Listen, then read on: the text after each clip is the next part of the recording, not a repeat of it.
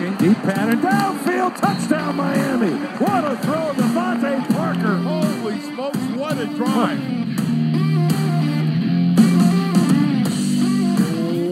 What is up, Dolph fans, and welcome to the Drive Time Podcast, part of the Miami Dolphins Podcast Network, covering your team, your Miami Dolphins. How's it going, everybody? I am your host, Travis Wingfield, and as always now, in the month of July, I am here to bring you your daily dose of Miami Dolphins football. And on today's show, it is part 4 of the training camp preview series as we wrap up the quote-unquote skill players. Every player at this level is a skill player. We're talking Dolphins tight ends, the unique facts about this group, the individual skill sets, Coach Godsey's influence, and a whole lot more. Plus, we continue our NFL season preview with part 6. Are you keeping those tallies on the parts of these series? We'll take a look at the AFC North, which features one team that Miami will see this season in the Baltimore Ravens. All of that and a heck of a lot more on this edition of the Drive Time Podcast. Another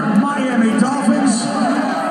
So we jump into the tight end position here for the 4th part of our preview series. We have already covered the receivers, running backs, and quarterbacks, and now we get to the guys that play really in all 3 phases of the offensive side of the game, with pass protection, route running, and in the running game. And this right here, I mean, these podcasts, these episodes, this time of year, this is really my wheelhouse, my bread and butter, if you will, because I love the draft. Don't get me wrong; it's probably the best part of the year outside of the actual NFL season. I'm also a big fan of free agency and watching the tape to see how new parts kind of factor in. But with the season on the horizon, I can feel the football coming down the pike, and this prep work, it does wonders for your season knowledge heading into the upcoming season. It gives me a chance to sharpen up on some of the numbers I may have missed from the previous season, plugging in the all-22 to get your final work from the previous year's tape done, and then working to memorize the jersey numbers, because nothing is more important for training camp than memorizing everybody's numbers. You have to know the numbers if you want to have any chance of getting quality constructive notes on a snap-by-snap basis, because it happens so fast out there on the practice field with 91 guys, given the Dolphins' exemption with Durval, Quirez, Neto, 91 players on their 90-man roster. So we roll on here on part 4, and I find this group of Dolphins tight ends interesting for a few reasons, and this is basically the entire roster. So, I'm not trying to just say it to hype up every episode, but genuinely, I think each group has a lot of intrigue to it. And with this one, first, they set the franchise record, and then they weren't complacent as far as numbers go in pass catching. I love the way the position was invested in, like we talked about with the receiver position, in terms of giving yourself a myriad of options, not just for 2021, but beyond that as well, because you draft Mike Gesicki and Durham Smythe in the same class, that obviously means they come up as far as their contracts go in the same year. This 2021 season is the last of their rookie 4-year contracts. And so while not losing any of the 4 incumbents on the roster, the Dolphins went out and made additions in 3 completely different avenues, 3 different pipelines as far as bringing talent into the building. Number 1, Cethan Carter, the free agent route, a pretty common route, an accomplished player with regards to special teams and as a blocker in the running game. He has some receptions too, but it hasn't been the bread and butter of his career so far. You spend a premium resource, I think 81st pick in the draft is a premium resource. What would you say the cutoff is? I'm going to say top 100 picks are where the premium cutoff is. Either way, you get Hunter Long at pick 81. And man, he has been high functioning in both the run and the pass game in college at Boston College. Then you give yourself something of a low risk, potentially high reward with a UDFA in Jibri Blunt.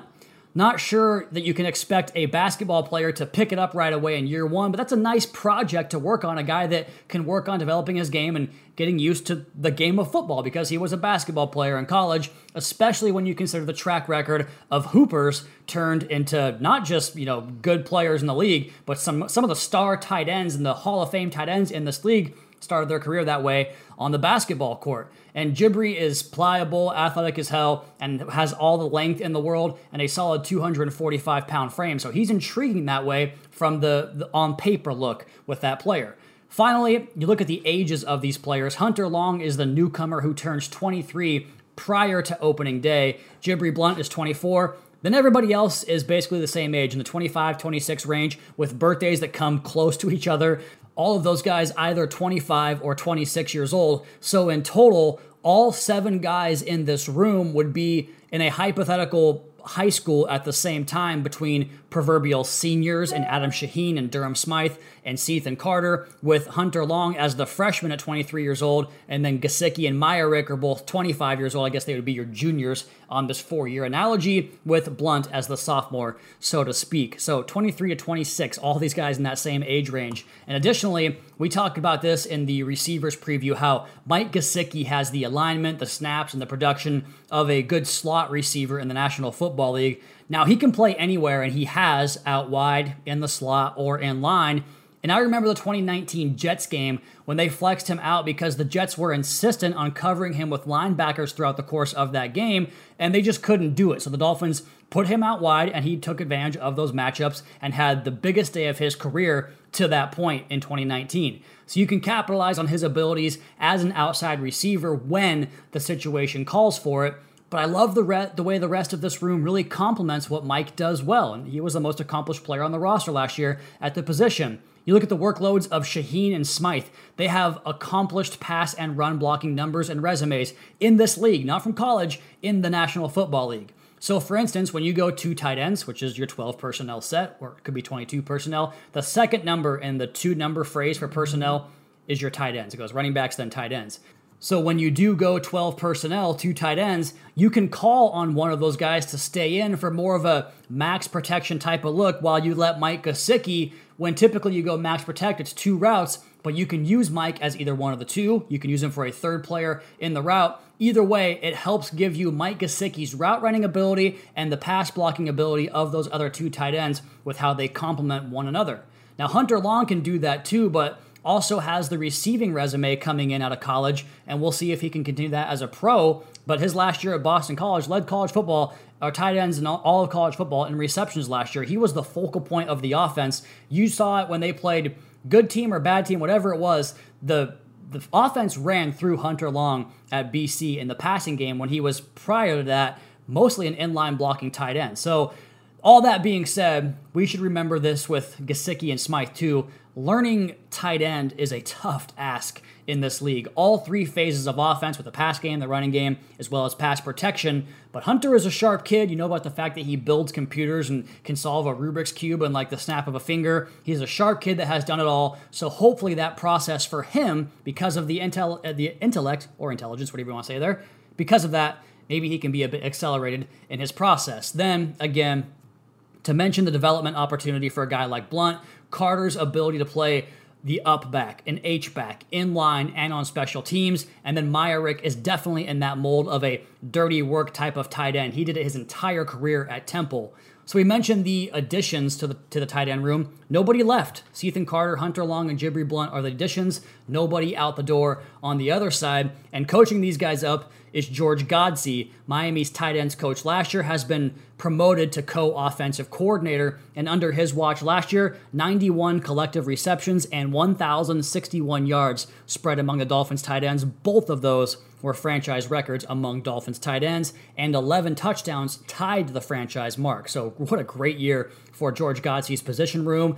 And this will be Godsey's 3rd year with Miami, and you look at his track record across couple of decades of coaching football, he's coached every position on offense besides the offensive line, receivers, tight ends, running backs, quarterbacks. He was even the contingency plan quarterback last year. We heard Coach Flores talk about this, all the contingencies this Dolphins team had in the COVID protocol year, and what a weird year that was. And we saw Coach Godsey get some, I guess, double duty there to get elevated to quarterback's coach when Robbie Brown was not available. And the first game that he was available as the quarterback's coach, George Godsey, was the Arizona game when Tua threw for over 300 yards and the offense was clicking big time in that game. So we've talked about this on every podcast so far, and it's going to be a theme on the defensive positions as well. This Dolphins coaching staff, these guys, it's not like I talked about on the podcast with the receivers. It's not just the players on the field. The entire organization under Brian Flores calls for versatility and wearing multiple hats. The more you can do in this league. And Coach Godsey, he was even a defensive assistant and slash special projects with the Lions in 2017. He was the tight ends coach back for the Patriots in the early aughts, back when they had the Gronkowski-Hernandez dual threat there, which was, kind of revolutionary at the time in the NFL. So all this is to say that Godsey's resume, his track record, his experience, it all lends itself to the idea why he would get this promotion and be in a position to be an offensive coordinator, co-offensive coordinator. And if you've heard George talk at all on the press conferences, we had him bi-weekly last year, I believe it was. He just goes so in depth and talks about the differences between how you attack certain alignments, certain personnel packages, certain route concepts. He just is very good at communicating what's in his head and getting it on the paper and teaching it that way. He taught me as much as any coach last year in those press conferences. So you can see kind of why he has earned curried favor here in Miami. We talked about the group already, the 7 guys, all kind of in that same age range. Mike Gesicki up top with finishing the top 10 among tight ends in catches and touchdowns and yardage, 703 yards, 6 touchdowns last year. Smythe had career highs in all 3 categories as well, 26, 208, and 2. And Shaheen matched his reception and touchdown total, 12 and 3, and his 127 yards was a career high. And then Chris Myarick made his NFL debut last year, appearing in 3 games as a practice squad call-up. And then, of course, the newcomers, as Cethan Carter was a special teams captain with the Bengals. Jibri Blount, we talked about his length and athletic ability, and Hunter Long among the most productive tight ends in all of college football last season. As far as some more in-depth talk on these individuals, we start here going in order of the jersey number. Adam Shaheen's up first. He wears number 80. He's got 4 years NFL experience out of Ashland. You might recall he got a contract extension last year, so he doesn't have to deal with going into free agency. 26 years old on opening day. And remember, he was acquired not on the eve of training camp, but a couple of weeks before training camp kicked off down here in Miami. And he made it a point talking to us in the media about some of his career goals and personal goals. And one of the things that he wanted to do was to stay healthy, because it was a problem for him in Chicago where he'd only get a few games in every season. He'd have to go to the injured reserve or injured list, whatever it might be. And he wasn't available for the Bears in those games. So he made it a point of emphasis to make sure that he worked on his body to get himself ready for a season. And he wound up playing all 16 games last season. Again, matching career best in touchdown and receptions, and that 43-yard catch and run in Week 6 against the Jets in that shutout victory was the longest of his career, and I thought was really the moment that kind of turned that game, because it was ugly early on. The Dolphins defense was getting after it, but they also were having problems putting points on the board offensively, and then Adam Shaheen hits a big run down the middle, down inside the 5-yard line. Dolphins punch it in, and from that point, you kind of felt like, with the way the defense was playing, the Jets had their backup quarterback in, you felt like the game was kind of not locked away, but you felt good about it at that point. So a big play there from Adam Shaheen. He also allowed just 1 quarterback pressure on 39 pass blocking reps, and he also cleared the lane on some big runs from Miami, particularly off the edge as the end man on the line of scrimmage. I love the way he runs the football after he catches it. He was a nominee for Kyle Brandt on Good Morning Football. His angry run segment, he drops the shoulder and has enough juice to win the edge on those flat routes where it's a race between a tight end and a linebacker. He's got the juice to win that edge, turn that thing up, and turn a 5 or 6 yard gain into a 12 or 13 yard gain. And he also, with the way he's used so much in the blocking game and kind of sealing and cracking down, that creates opportunities to throw to guys like him, as well as Durham Smythe, we'll talk about here in just 1 second, to throw to those guys on kind of some tendency breakers down around the red zone, and they can catch the football and put that thing away and put 6 points on the board. Speaking of Durham Smythe, number 81, 3 years NFL experience out of Notre Dame. He too will be 26 years old come opening day. And in addition to setting career best in the major receiving categories, he has been a core special teams ace for Miami since his rookie season, playing better than 200 snaps every single year so far of his career, 224 snaps last year on Danny Crossman's special teams unit, and played a key part in a unit that ranks number 3 on Football Outsiders in terms of special teams overall rankings. He did not allow a single hit on his quarterback in 66 pass protection reps and was on the field for 231 run blocking plays. And when you watch him in the running game, he functions in multiple capacities as a blocker, whether he's climbing to the second level, hitting that second level block on a linebacker, sealing off the edge for a C-gap run or an outside run even, or coming across the formation to dig out the backside defender. That's my favorite thing that Durham does so well, There was a play against the Patriots in 2018. Yeah, it was the miracle game when Brandon Bolden had a long touchdown run for Miami, the one year Bolden was here in Miami. And if you look at that play, Durham Smythe had the key block in the hole coming across the formation.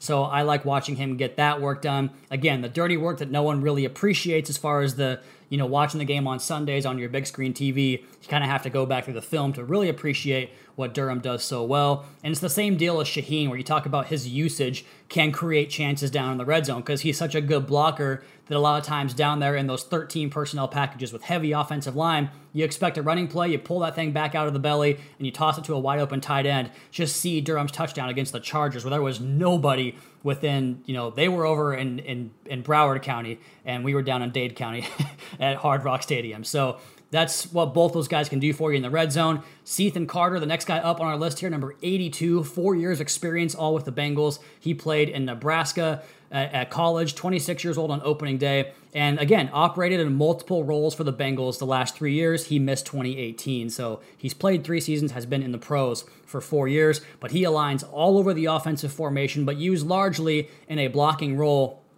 And you really love the way he wins with technique, but also effort. And that was evident on a 62-yard screen pass to Joe Mixon.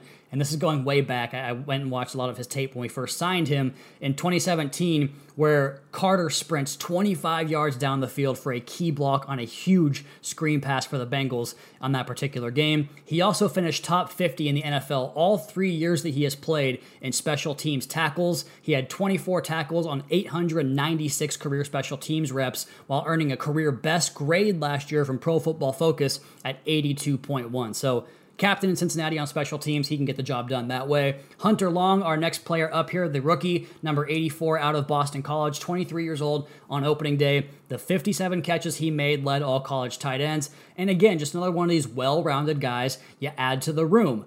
And he talked about this with the first couple of years of his career. They were a 66-33 run-heavy team. You might recall A.J. Dillon and those Boston College games. Like, he would get 35, 40 carries, and they would win games 17-13. And Hunter Long was a big part of that as the end man on the line of scrimmage, getting the dirty work done as a run blocker. But then this last year, they became a passing team, and it was more 45-55 in favor of the pass. And Hunter said this. I asked him about that after he was drafted. He said, I always say that I feel like I got the best of both worlds at BC with both offenses. Obviously, it was more run-heavy offense, and then this past year, we really opened up the pass game. I think it allowed me to become a well-rounded tight end and work at all aspects of the position. And as a catching tight end, he caught 67% of his passes and averaged 14.6 yards per catch. It's a big figure for a tight end. Mike Gesicki had 13.3 this year, and he was in the top 10 in the National Football League. And the 14.6 yards per catch came along with 9 touchdown catches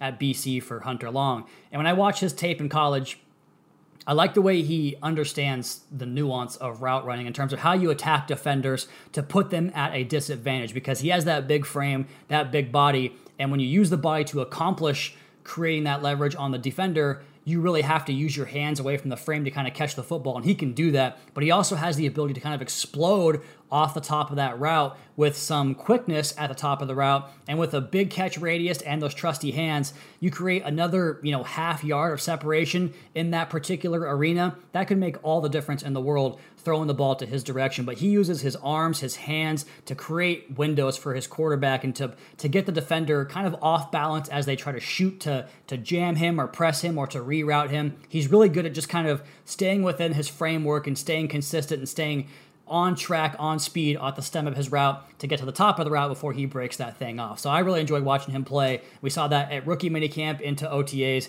and we'll get a chance to see that here at training camp coming up in just a couple of weeks. Chris Myrick, number 85, 2 years with the Dolphins, mostly on the practice squad out of Temple, 25 years old on opening day, made his debut last year, played in 3 games, played just 15 snaps with 7 of those on special teams, 8 on offense. He's 6'5", 261, so the biggest dude in the room in terms of his weight, and he came to the pros with an established college resume once again.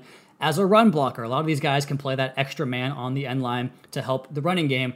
Been on the practice squad the last 2 years, but you watch him develop his game. He gets better every single year, every single month. And again, I'm a big Temple tough guy. I love watching Temple, especially back in the Matt Rule days. Big fan of his training camp in 2019. I'm really curious to get a look at him this year early on in the preseason games. Man, I'm so excited for preseason football. You probably think I'm crazy. Mike Gesicki, number 88, 3 years out of Penn State, 25 years old on opening day. And one of my favorite parts of last season was having Oronde Gadsden on the podcast before the Bengals game and talking about that famous catch that he had, or a couple of the famous catches he had. And then Mike Gesicki goes out and does the exact same thing, almost on the same part of the field that Gadsden did that. That was really cool to see. But this guy's been the most productive Dolphins tight end since Randy McMichael. And Gesicki's career trajectory continues to climb. He's gotten better in every category every year so far, improving really his entire game every season. That's exactly what Brian Flores has talked about with his team. Like, get better than you were the previous day, the previous week, the previous month, and so on and so forth. But this guy is becoming not just a big-time, highlight reel catching tight end, but the big play tight end as well. He averaged 11.6 ADOT average depth of target last year, and that was second in the National Football League behind just Rob Gronkowski of the Buccaneers. And as a result, Gesicki tied for fourth among tight ends with a 13.3 yards per reception figure last year. That long catch and run against the 49ers, I think we all remember that, 70-something yards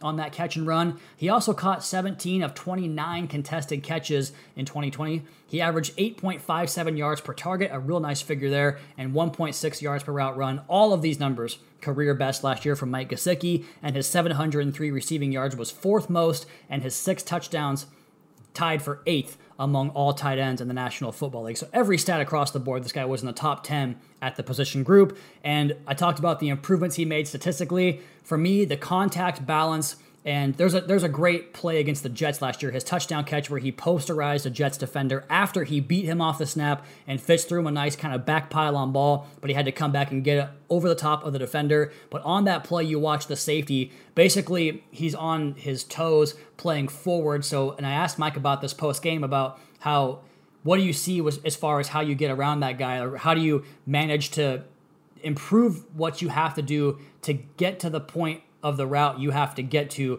when a defender is trying to reroute you. He talked about how reading the leverage of the defensive back and knowing that he wants to get hands, so you make yourself harder to hit by kind of showing some wiggle, but also some strength to absorb that contact and stay on your line, stay on your route. And doing that and also learning how to kind of stay on his feet and maintain that speed and acceleration through contact has been a big boon for Mike Gesicki as far as I'm concerned when I watch the tape. He's been really good in that area, a big area of growth from his rookie season. And plus, for a quarterback like Tua, who really shines with the anticipatory throws and kind of throwing the ball to a location, his ability to go up and haul down those contested catches, that goes a long way with the skill set that Tua has. So looking forward to a nice year here from Mike Gesicki. And we finish out this position group with Jibri Blunt, number 89, the rookie out of North Carolina Central, 24 years old opening day. I don't have any football stats for you, but I can tell you between Cleveland State and North Carolina Central, he played college hoops for 5 years. He stands 6'5", weighs 245 pounds. He had 19.1 points per game last year and 9.3 boards per game. I was really curious to see his rebound total, while also leading the conference, and this kind of speaks to his length because stealing is all about getting your hands in passing lanes. He led the conference in steals en route to his 2020 MEAC Player of the Year honors in 2020. And if his name sounds familiar, it's because his father is Mel Blount, the legendary NFL Hall of Famer. A cool story I read about Jibri is that once when he was in the 3rd grade, he took his dad's 2 Super Bowl rings that he had at the time. He would go on to win 4. He took 2 of them to school as a 3rd grader without Mel knowing, and I'm sure that was a bit of a heartache for Mel at that moment, but once he got them back, I'm sure it was all a great story as we tell it here on the podcast. That's your tight end room. Again, we've done the quarterbacks, running backs, and receivers. We're going to continue on this podcast talking about our 6th of the 8 divisional previews, the AFC North. And we're going to see one team from this division this year on Thursday Night Football, Week 10 at Hard Rock Stadium for an 8:20 p.m. Eastern kick on November 11th against the Baltimore Ravens. Let's go ahead and start there with the dreaded Ravens. I mean, how many times in your lifetime as a Dolphins fan, and this is a team that came into the league in the late 90s, so it's not like they've been around forever, But how often does this team seem to serve as a roadblock for the Dolphins in crucial seasons going back to 2001 playoffs when they eliminated Miami at Pro Player Stadium, or the 2008 playoffs did the exact same thing once again. There was a big game in 2016 when we went to Baltimore, and that game did not fare very well. 2017, Thursday Night Football, 4-2, go into Baltimore. They're banged up, still can't get that W. So this is a team that Dolphins fans maybe don't look upon so fondly, and that's out of respect because they're such a good football team. But the biggest win the Dolphins seem to have notched over Baltimore this century was the 2007 Greg Camarillo moment. But all of that has me excited for this one because how can we defend Lamar and that run game? I view the Ravens as a measuring stick, a litmus test of sorts because of how good they are in that regard. A team that's so different than what the rest of the league has kind of trended towards in the passing game. First, their offseason, I loved it personally. Sammy Watkins and Rashad Bateman and Tylan Wallace to the receiver core. I think all three of those guys mix well with Lamar Jackson. Kevin Zeitler and Michael Schofield. Alejandro Villanueva on the offensive line. Does he step in and replace Orlando Brown? It's a big loss on the offensive line. He was a monster of a player on that offensive line. Juwan James signs with Baltimore. Now, he got injured this offseason. There was a big deal with he and the Broncos and the PA about his injury being at the team facility or away from the team facility. But either way, he winds up here with Baltimore and the Ravens. He'll be back probably next season. And then in the draft, Odafe Oweh, you might have remember him as Jason Oweh from Penn State. He changed his name. Good for him. Be who you are. He's one of the freakiest pass rushers in this entire draft class. Dalen Hayes, Geno Stone, the veteran safety, they add him. And then Sean Wade out of Ohio State, another guy I liked. They got him in the 7th round of this year's draft. I don't really think there's a storyline here with the quarterback position, despite the fact that everybody seemingly wants to make one out of it. Lamar Jackson's an elite quarterback. That's all there is to it. I mean, he threatens the defense in multiple ways, and he is the ultimate creator of conflict, our favorite word on this podcast this summer. I've seen the idea that so many of these Ravens running backs are big-time players, but you know what the one constant is with all those running backs? Is that Lamar Jackson's there. He makes the running game go. How about that Browns game last year, the Monday Night Football Classic? Remember how things were looking kind of dark there for the Ravens and really great for the Dolphins because if Baltimore loses that game, if Lamar Jackson stays in the locker room for one more play on that 4th down and they lose that game, the Dolphins are in the playoffs at 10 wins. So he pinched it off, came back in, and got the Ravens into the winner's circle in that crazy, exhilarating, fun game, but ultimately the worst game of the year on the calendar for Miami. But either way, Lamar Jackson, you saw the difference that he brought to the offense when he was out of the lineup and then back into the lineup for that Ravens team. Even his rookie season, they were like 3-3, and he comes in and they win almost every game the rest of the way, get into the playoffs, and then have the great season in 2019, and last year have another good run towards the end of the year to make a push all the way into divisional round of the playoffs. Speaking of the running backs, I love J.K. Dobbins. I always have. I think he's the most talented guy that they have or that they've given Lamar Jackson so far to pair in that backfield, and they're going to be a problem. They both have so much speed and breakaway ability, and the storyline with this offense is his emergence coupled with the added weapons they have, and Rashad Bateman is a perfect addition for them to play that RPO, kind of the exposition, quick hit, win with physicality type of receiver, but he's more than just physicality. He can also create separation with his routes. He complements the track team they have with Hollywood Brown and Devin Duvernay, plus going out and getting Sammy Watkins, and they add Tylan Wallace, who can do a little bit of everything too. Really talking myself into this offense as we go along here, not to mention one of the best tight end rooms in the league, led by Mark Andrews. They get Ronnie Stanley back up front on the offensive line, one of the biggest losses in the NFL last season, and they did what we talked about with multiple resources invested to attempt to fill a vacancy left there by Orlando Brown with Juwan James, with Villanueva, and Tyree Phillips also developing there in year number 2. And at some point, losing on the other side of the ball, losing all these stud pass rushers, you would think has to catch up to them, right? Because it seems like every year a big-time name goes out the door. This year, it's Matt Judon who goes to the Patriots. They do bring back Pernell McPhee, who continues to just kill it in that scheme. He was back last year with the team after going to Chicago from Baltimore originally. But they also add Odafe Oweh, who I have little doubt will be a hit for this team because that's what they do. They draft guys and they turn into stars on that defense.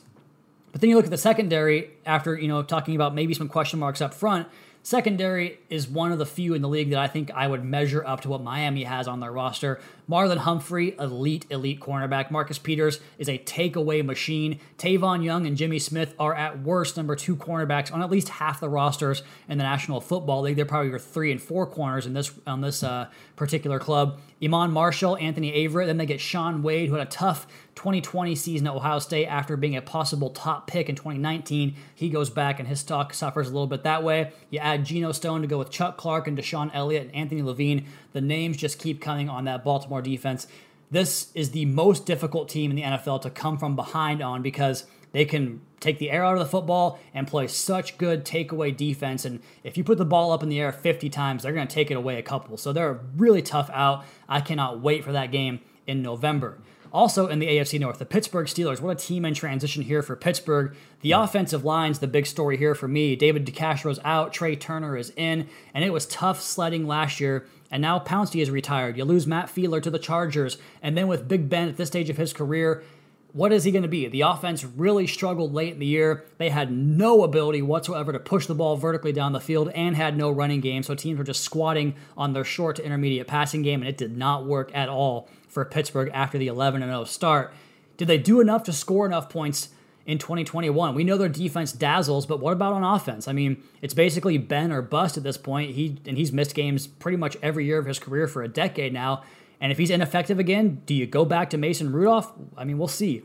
Those were actually, I guess, kind of the stories of the offseason was the losses this team took. Mike Hilton was a big player for them in the secondary. Now it's going to be, Justin Lane or Cameron Sutton stepping up into that possible second cornerback where you have to play over 1,000 snaps if you play every snap at that position. And the top guy, Joe Hayden, I mean, he's been a good player for a long, long time, but how much longer can he do it for? So the question on this team is probably in the secondary and the offensive line, but the rest of that defense is loaded up, man. Up front, they are as good as anyone with Cameron Hayward, Stephon Tuitt, and TJ Watt. How do they replace Bud Dupree? We'll find out about that. But back to the offense here real quick. Can they find a running game in a division that has 2 of the top 3 or 4 running teams in all of football? Chase Claypool and Juju Smith-Schuster is a nice duo, with Deontay Johnson might even be one of the better of the 3, showing his mettle as a route runner and big play guy last season. Had some dropsies, but you watch him create space and create separation. That's a big part of his game. Speaking of big plays, James Washington and Ray McLeod. McLeod's more of a return man, but they have weapons. And again, are the complementary parts going to make it all function as well as you'd like it to in Pittsburgh for the Steelers? Their offseason, Najee Harris, we know all about his college accomplishments. Pat Freiermuth, their first 2 picks on offense, not on the offensive line, was an interesting way to go after it, but they did get 2 good players there. Trey Turner in for DeCastro. They get Joe Haeg on the offensive line as well. Isaiah Loudermilk and Tyson Alu add to the defensive line with Chris Wormley, and they go out and they get Quincy Roche out of the University of Miami. The Cleveland Browns, kind of want to put this team as the AFC North champion. We'll talk about that here in just one second. But their offseason, Malik Jackson, Tommy Togiai, a couple of nice defensive tackles. Jadeveon Clowney and Tack McKinley get added on the edge. Jeremiah Owusu-Koramoah, can he be that Joe Schobert replacement? Because they really missed Schobert in 2020. Anthony Walker, another one of these good athletic linebackers. Troy Hill added to the defensive secondary from the Rams. Greg Newsome, their first-round draft pick out of Northwestern. And then John Johnson, the do-it-all safety/slot there from the Rams. Troy Hill and John Johnson were one of the best pairings of additions any team made in the National Football League this offseason. They also go out and get Richard LeCounte, the safety from Georgia, this past draft as well. So that right there is your storyline. They injected talent into the defense. Every name I just gave you was on defense because they just didn't really have a hole to fill on offense after the 2020 season, but the big additions in the secondary from the Rams is what you point to here to go along with Denzel Ward, and then we'll see if Grant Delpit and Greedy Williams can find their college form, Delpit coming off an injury, and with Greg Newsome in tow, if they get one of Delpit or Williams to hit, that's 5 solid guys you need out there in that secondary, plus you add Clowney to complement Myles Garrett, who's the best player in the damn division for my money, off the edge. I mean, good luck running the football there, and if Garrett is the best outside rusher in football, that just gives him even more opportunities out on that other edge. So big plays seem like a guarantee on this defense. You also got a lot faster in the second level with Owusu-Koramoah and Anthony Walker. Offensively, Baker Mayfield just has to play point guard and distribute the football to play winning football. I think he's another one of these quarterbacks that kind of catches a bad rap. He gets through his progressions quickly, and he had that Same kind of feet, hip, quick action that I love, the way he manipulates defense with his physical action opposed to just the eyes that I've raved about in Tua's game. A lot of that was there in Baker's game as well. He just needs to not play hero ball, and they'll be fine because they have the best running back tandem with Nick Chubb and Kareem Hunt. I like Jarvis and Odell. I don't think either one's an elite player, but they're both very good players. And then a good combo, and perhaps the most underappreciated player in the entire team is Rashard Higgins. He's a big play waiting to happen. On top of that, you probably have the best offensive line of football with Jack Conklin, Wyatt Teller, J.C. Treader, Joel Bitonio, and Jedrick Wills. And oh yeah, 3 good tight ends in Austin Hooper, David Njoku, and Austin Bryant. We finish up in the state of Ohio, almost said city, with the Cincinnati Bengals. Their offseason was Jamar Chase, Riley Reif, and Jackson Carman with Larry Ogunjobi. Always good to get a division rivals player away from them, from the Browns. Tyler Shelvin, the LSU rookie. Trey Hendrickson, the big offseason addition. Cameron Sample, Joseph Osai, love his game. Cheeto Awuzie from the Cowboys, and Mike Hilton of the Steelers, another theft from the division. And the big story for me with the Bengals suddenly becoming spenders, like Hilton and Awuzie just 1 year after they signed Trey Waynes and Mackenzie Alexander, as well as Von Bell at safety, a total remake without going heavy at the rookie position in the draft. If they can get those guys playing at their peak and they get them communicating early on, always tough to get guys to kind of come together and get the communication right away, they could really turn around that defensive production.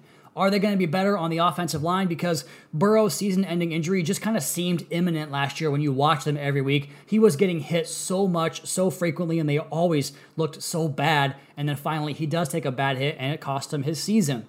Also, it's weird that you look at the deep passing charts, and the numbers bear out that they just could not hit vertical deep passes 1 year after LSU was kind of going back and forth with Tua and Bama as the most prolific vertical passing games in the history of college football, and all of a sudden they can't do it. So it's a volatile stat, but it was weird to see that. Burrow off the ACL with an offensive line that really only added Reif and Jackson Carman. That's a big storyline.